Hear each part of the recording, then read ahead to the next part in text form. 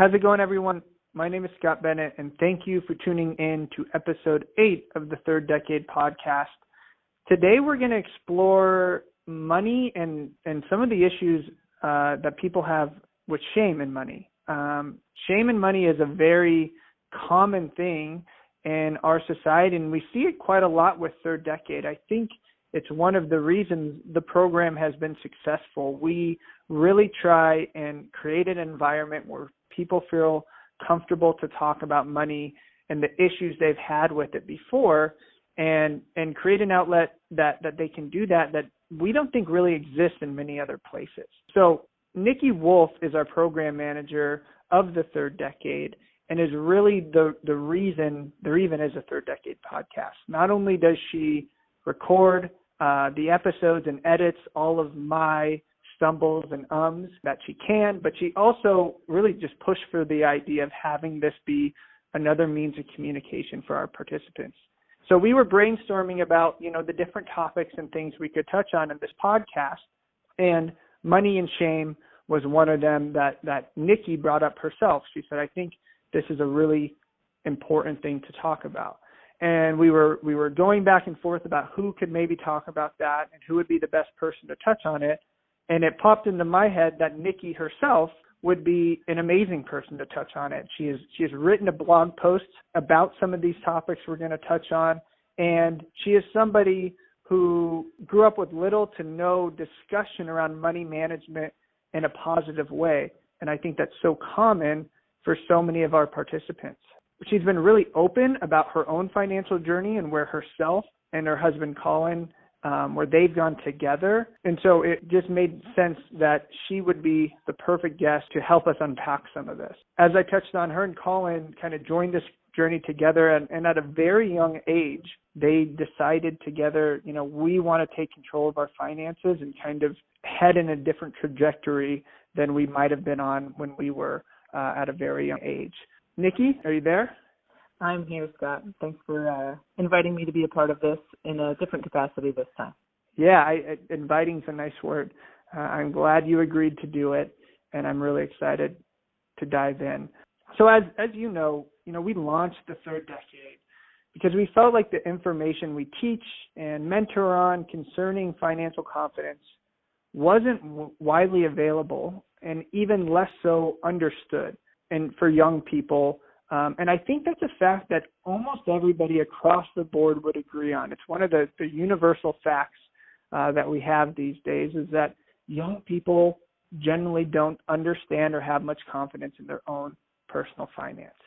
So if that's the case, right, if majority of young people are entering the professional world not knowing this stuff, why do you think that there is so much shame? Or in other words, why are we so afraid to admit not knowing what most everyone else also doesn't know?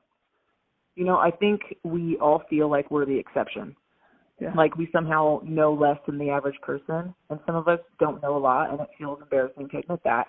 So we just kind of try to avoid it at all costs. But I really believe there are a few ways that this kind of shame around money happens. You either grow up kind of being a wealthy kid, or you grow up in a wealthy family, and they don't want to flaunt that, so they tell you that money is taboo to talk about. Or you grow up poor and you feel embarrassed about that, so you kind of do anything you can to avoid the topic. Or you just grow up in a home where generationally it's been taught that it's rude to talk about finances. Of course, there's a time and a place for it. You don't want to go over to your wealthy uncle's house and ask how much he makes in a year. But it's also not bad to start breaking down certain barriers to begin understanding kind of the reality of the financial world we live in. One instance of this that I can speak to is that I speak really openly with my friends who feel this incessant need to buy a house. Regardless of their financial situation, they believe that's just kind of the right thing to do. And that's obviously something we talk about in Third Decade is sometimes that might be the case, but sometimes it might not. If you're already finding yourself living paycheck to paycheck, you might not want to be buying a house, even if you can afford it. If you have unexpected repairs, that can be financial devastation to you. So really one of the things that I talk very openly with about my friends who want to buy a house and feel like they need to buy a house is I tell them exactly how much we spent in our first year of home ownership, just on the necessary repairs. I don't think a lot of people, especially young people, really understand kind of what they're signing up for when they commit to certain financial decisions. Yeah, and that's so rare of you, right? I don't think I know anybody who's going around talking that way. Yeah, I also don't think most people probably have a spreadsheet that they can actually look back at and reference and know exactly how much they spent. Very true. And that's, Very true. Something we'll probably talk about today. But so really, I just do what I can to break down that barrier and kind of just speak openly about a real experience so that at that point they can make a really well-informed decision, but just so that they have all the facts before they do that. So knowing you now, that's not surprising at all, right? And I can't picture you any other way than being completely on top of and open about your finances. Were you always that way, growing up and stuff? Were you always that open and curious and willing to talk about financial stuff? As far as finances go, I kind of just always erred on the side of better safe than sorry. So from a pretty young age, I learned to maintain kind of a buffer of savings in case anything unexpected happened. And then that sort of evolved out of more necessity when I got older. So I received, since we're talking about money and shame, I'll speak really openly about this in case there's anybody out here who might maybe be living this right now or maybe has in the past that can relate to it. But I had to learn to live on a very small amount of money for my years in college. So I received a scholarship to go to the U of A, and it accounted for some things in addition to tuition, which I feel very fortunate to have gotten. But I knew I wouldn't be able to call on my family for help. So whenever I got that scholarship, basically the money that I had to work with for my yearly expenses was $12,000. So I had to literally learn how to live on $12,000 a year for 4 years. Wow. So I guess, like I said, it really was out of necessity. I knew that for at least the first couple of years of college, I didn't really have time to work like a part-time job on top of that. So I had to really, like, $12,000 divided by 12. Okay, how am I going to fit $1,000 a month? I'm going to find a roommate that can split a cheap apartment in a kind of shady area of town. I'm going to drive the car that I bought when I was 17 years old, which I'm still driving to this day. I'm, just different ways to keep my expenses as low as possible, just as a way to still be able to maintain that savings because, again, life's unpredictable. I didn't know if I was going to get sick or hurt or something would happen to, have to help a family member in like an emergency situation. So even though there were times where I maybe had a few $1,000s in savings, I still chose to live on that $1,000 a month because I knew that it was important to me to keep that stability and kind of that backup plan if I needed it. Oh, that makes sense. Yeah, and it's clear that, you chose that from the beginning. I think most 18-year-olds, especially an 18-year-old with a scholarship, says, oh, yeah, I did a lot of work to get this. Let me take out some loans or something like that, Absolutely. Which is an okay decision as well. But how did you come to that conclusion? How did you say 12,000 is it? One of the financial things that was taught to me growing up was really not to borrow money if you don't have to. And I didn't see that as an emergency. If it had been $3,000 a year, that may have been a different situation. I obviously can't live on that dollar amount per year without some other help, whether that would be working to supplement or not. But I did the math on my expenses, my absolute necessary expenses, and I was able to actually keep them below that threshold. So I knew that I didn't have to take out loans if I didn't want to. And I definitely didn't want to. And post-graduation, I was really grateful to be able to kind of wash my hands of that. And I know that's obviously a fortunate circumstance to have at this point in time with so many people having student debt. But because I had the choice in that, I really didn't want to kind of mess it up. What's interesting, though, is to see, I saw examples of friends that got the exact same scholarship that I did, had the same opportunities to, do with it what they chose to do. And one of those friends bought annual Disneyland passes every year. And one of those friends went on crazy vacations in tropical islands every year. And therefore they took out student loans. And of course those are really fun, great things to have, but it also, it produces a different result. And if they're okay with that, then that's their decision. But I just knew that I didn't want that to kind of like haunt me after the fact. I wanted to be able to use it as the gift that it was meant to be, and to be able to help it, to be able to allow it to help me get a leg up before I started kind of my working career. So really within 6 months of graduation, Colin and I both began our first jobs. And I kind of always had the basics down, save some, live on less than you make. But I didn't really want to touch investing because it intimidated me too much. Yeah.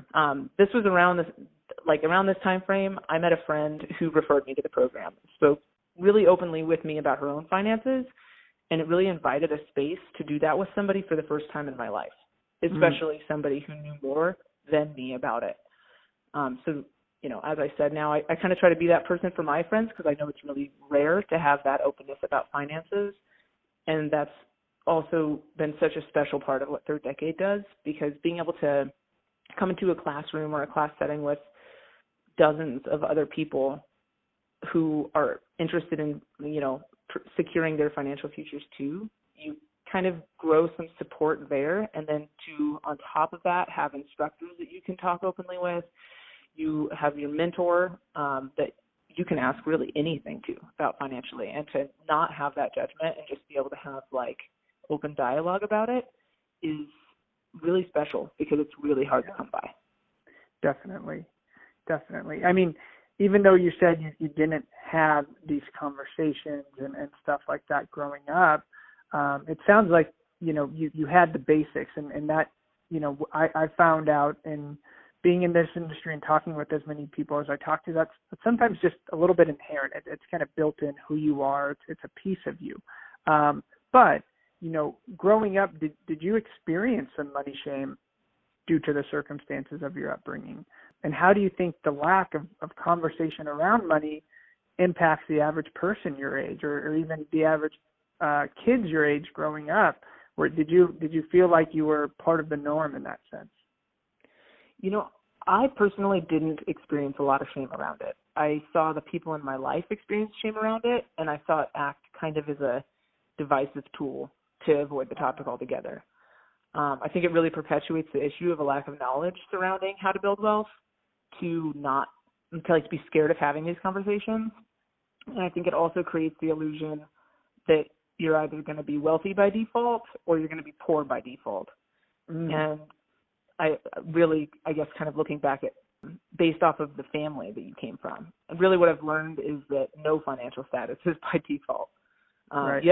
You have the opportunity to make choices along the way. And of course, I recognize the climb it can be if you're trying to escape, you know, the cycle of poverty, but it's possible. And it's also possible to come from a wealthy family and end up living paycheck to paycheck. Definitely.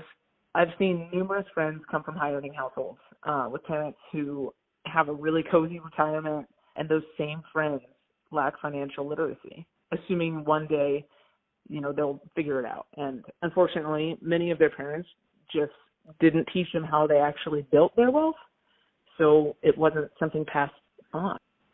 So you touched on a little bit before that you were already kind of doing, you know, the absolute basis. Then you came across the Third Decade, or a friend shared the Third Decade with you, and just having your first real conversation about money, which you're not out of the norm there. I even think to myself, not having real conversations about money until much later in life. You know, there was always the adages, you know, avoid debt and things like that, that I was lucky to have. But, you know, a real, you know, plan or looking at in detail what I'm doing didn't happen till much later. So for you, as you're doing the right things that you kind of knew intuitively to do, were you able to find other tools or things to help along with that? Were you looking, you know, did you identify kind of, all right, I want to avoid this path of not being financially secure? Were you seeking out tools and strategies to help build your confidence? You know, again, kind of in that same time frame when I turned 18 and went to college, I really started creating my own tools to do it. I have different generations of budgets that I look back on that I've created, which are really funny to look back on, very endearing, just to see how much I used to spend on certain categories compared to like, you know, what it's like as a full-time working adult now. Yeah. But I worked with what I had, and I created tools on the fly because I needed them, and I didn't know exactly where to find them. And then sometimes I'd find one, and it didn't seem to work quite right, so I just kind of developed it myself. So as of now, I work off of a budget that I created that measures a couple of things. I like to know what percentage of our income is being invested, and I like knowing how much under budget or over budget we are. So I have like 2 different columns drawn out, where the first one is our budgeted plan, and the next column at the end of each month, I actually go enter in the actuals so that we can see exactly how much over or how much under we are. As far as the investing side goes, I automate this 100%. I never like have to go push through a manual contribution to my Roth IRA. I do it on a monthly basis on the same day every month so that I don't have to think about it, and it makes it so much more easy to stick to my plan. Yeah. Rather than, you know, there are certain months where it would be really tempting, like maybe we have a few bigger expenses happen all in the same month. I don't want to look at our finances at the end of the month and decide that that's the thing we cut from and not make that investment. So that's why we automate it. So as far as knowing how much under budget or over budget we are, we contribute to an account each month called Whatever We Want, which we literally use on whatever we want. But if we overspend one month, and like I said, I write in the actuals to know exactly how much we do, I reimburse our checking accounts from that fund if we've overspent, so that our checking accounts are always kind of in that safe range that we're comfortable with. And it also kind of goes as it serves as a way to keep ourselves honest with our spending, because the same goes being under budget. If we're under budget, we contribute that same dollar amount into the account. So it's kind of like a reward for ourselves. Sure. And it really incentivizes being responsible with it, but also knowing occasionally that things are out of our control, and if we absolutely need it, we have something to fall back on. This is in addition to our emergency savings. But sure, okay. Something, yeah. Again, though, like our investing is taken care of first thing, so we kind of know we're always taking care of our future selves. This is kind of our fun money pocket that we use as like a kind of a backup buffer that's like the step before actually getting into our emergency funds for something if we are in a dire situation. Lastly, kind of the way that we actually track how under or over budget we are is I actually sit down every 5 to 10 days and I key in our expenses to the penny in an Excel spreadsheet broken down by category. So I call this our expenditure spreadsheet. And to some people, it might seem a little bit extreme, but really there's nothing that makes you more acutely aware of where you're wasting your money than by doing that. It's also a great way of knowing if you need to adjust certain budget categories. So, for instance, if you tell yourself that you spend $300 a month on groceries and that's your budget, but if you do this and you find that you're consistently spending $500 a month on groceries, you might want to reevaluate if you can plan for that increase to your grocery spending rather than finding yourself in a deficit, like unexpected, every single month. Right. So really, I mean, it comes down really to 4 things for me. Have a buffer balance, know what your budgeted number is, automate your savings, and know exactly where your money is going. Yeah, and it's that, attention to detail and stuff that I think a lot of us, myself included, can struggle with. But it's why, kind of have to continue to remind ourselves and map out those goals and map out what's important to you. It's so much easier to sit and do that if you know that it's going towards something, or if it gives you the freedom to have that whatever we want account and do stuff, real stuff with it. Absolutely. So and also serves as some peace of mind, because there are some months where I feel like we're just hemorrhaging cash, especially owning a house and 2 cars. And like if there are multiple repairs needed in the same month, it's really nice to know like the truth of the situation, to say, you know what, we did end up spending $400 more than we had planned for, but we have extra money, let's reimburse it. Like everything's fine. We still have all of our balances are intact. We're good to go. Rather than just, for me at least, being in this like uncertainty limbo of like things feel like we're spending a lot of money, but I don't actually know if we're in danger. Like this really allows us to know if we're in danger or if we're not. And kind of also, I think we talked about this in Laura's episode, I think it's episode 2, permission to spend, knowing that like if you are shopping and you see something that like you'd really like to have, and it's not just like an impulse buy, or maybe it is an impulse buy, but you know that you already have money allocated to that category that's meant as like this is your fun money. If you want to do this, do it. And it's kind of like permission to not feel guilty about that. Definitely. Yeah, and it's much less a restrictive thought process that's usually aligned with budgeting that, we see all the time people break out of. So with you and Colin, it's so obvious that you two are a team and doing this together. But I think for so many people, shame and personal baggage around money, especially if you came from different upbringings or different backgrounds, or if one person knows more than the other, it can be a really difficult thing to talk about with even the person closest to you. So how did you all get to that point? Have you always been open about money, or did it take some work to say, hey, if we're going to be a team about this stuff, we need to address it all head on? Thankfully, we've always been really transparent with one another. We've been really open to learning from one another in our experiences. Because of my upbringing and my experience having to budget really since I was 18 years old, I probably had some of this stuff on my radar a little earlier than Colin did. Sure. And he was always really open to like learning methods that I had for managing this, but we've always had like a very open dialogue about it. And I've really appreciated that. We were pretty aware early on, like way early on in our relationship, kind of how the other person viewed money, roughly, how much we had, what our upbringings were. It really allowed us to be better partners and better friends to one another. Yeah, that's great. And it's obvious, and it's, even though it came easy, I know for some people it doesn't, and that doesn't make it less important. We talked about it earlier in the episode, but you're not out of the norm if you feel some shame around money or shame around your lack of knowledge around money. You are part of the norm if you feel that. We talk with people every day who feel that way. Even the people who know the most about it can have some shame around it, and shame around, the financial decisions they've made before. That just compounds on itself when you're not talking about it. And over and over again, it is something that, hopefully as a society, we can make so much less of a taboo to have these conversations and to have people that you can turn to if they're not your parents.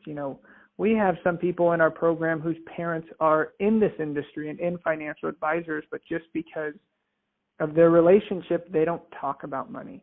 So never assume that the person you're talking to on the other end has it all figured out, because it's not always the case, and everybody can learn something about other people's experiences. Absolutely. Cool. So talking about that and talking about shame and how people deal with it, do you have any advice for somebody who might be having? It sounds like you were able to, address any shame or anything you've ever felt money-wise kind of head on. Do you have any advice for people who might be struggling with that? I think my biggest piece of advice would be to find someone that you trust and ask them questions about money, because especially if they're responsible with their earnings. You can't do that in just any relationship, but if you have a relationship in your life where that might be acceptable, start having those conversations. And if you feel like you might have some good insight, if a friend talks to you about finances, share what you know. Yeah, that's so true. Yeah, got to start there and think outside of the box and who that can be, and kind of spread the wealth to everybody. That's awesome. Yeah, absolutely. Cool. Well, thanks so much, Nikki. I know anytime somebody talks about something this personal, it's difficult. And obviously the point of today's conversation was to break some of that a little bit. And thanks for being one of the first people to mind that gap. Yeah, I'm happy to be able to do it. And I hope that this is I hope that this speaks to somebody out there listening to this episode. Thanks for tuning in, everybody. I hope you enjoyed Nikki's unique perspective on this stuff, and we hope to bring more and more people and different stories, diverse stories to our conversations of people surrounding money. So if any participants out there have a story they'd like to share, have a different piece of information or advice, it's a huge piece of the third decade. The third decade, every year it seems like we add something new to our curriculum that a participant has brought up. And I want this podcast, the really goal of it, is to have this podcast serve as a space to do that as well. So please reach out to us. There's a link on every announcement of the podcast that you can go to send us ideas or topics, or you can reach out to us by email at info@thirddecade.org. Thanks again for tuning in, and we will talk in a couple weeks.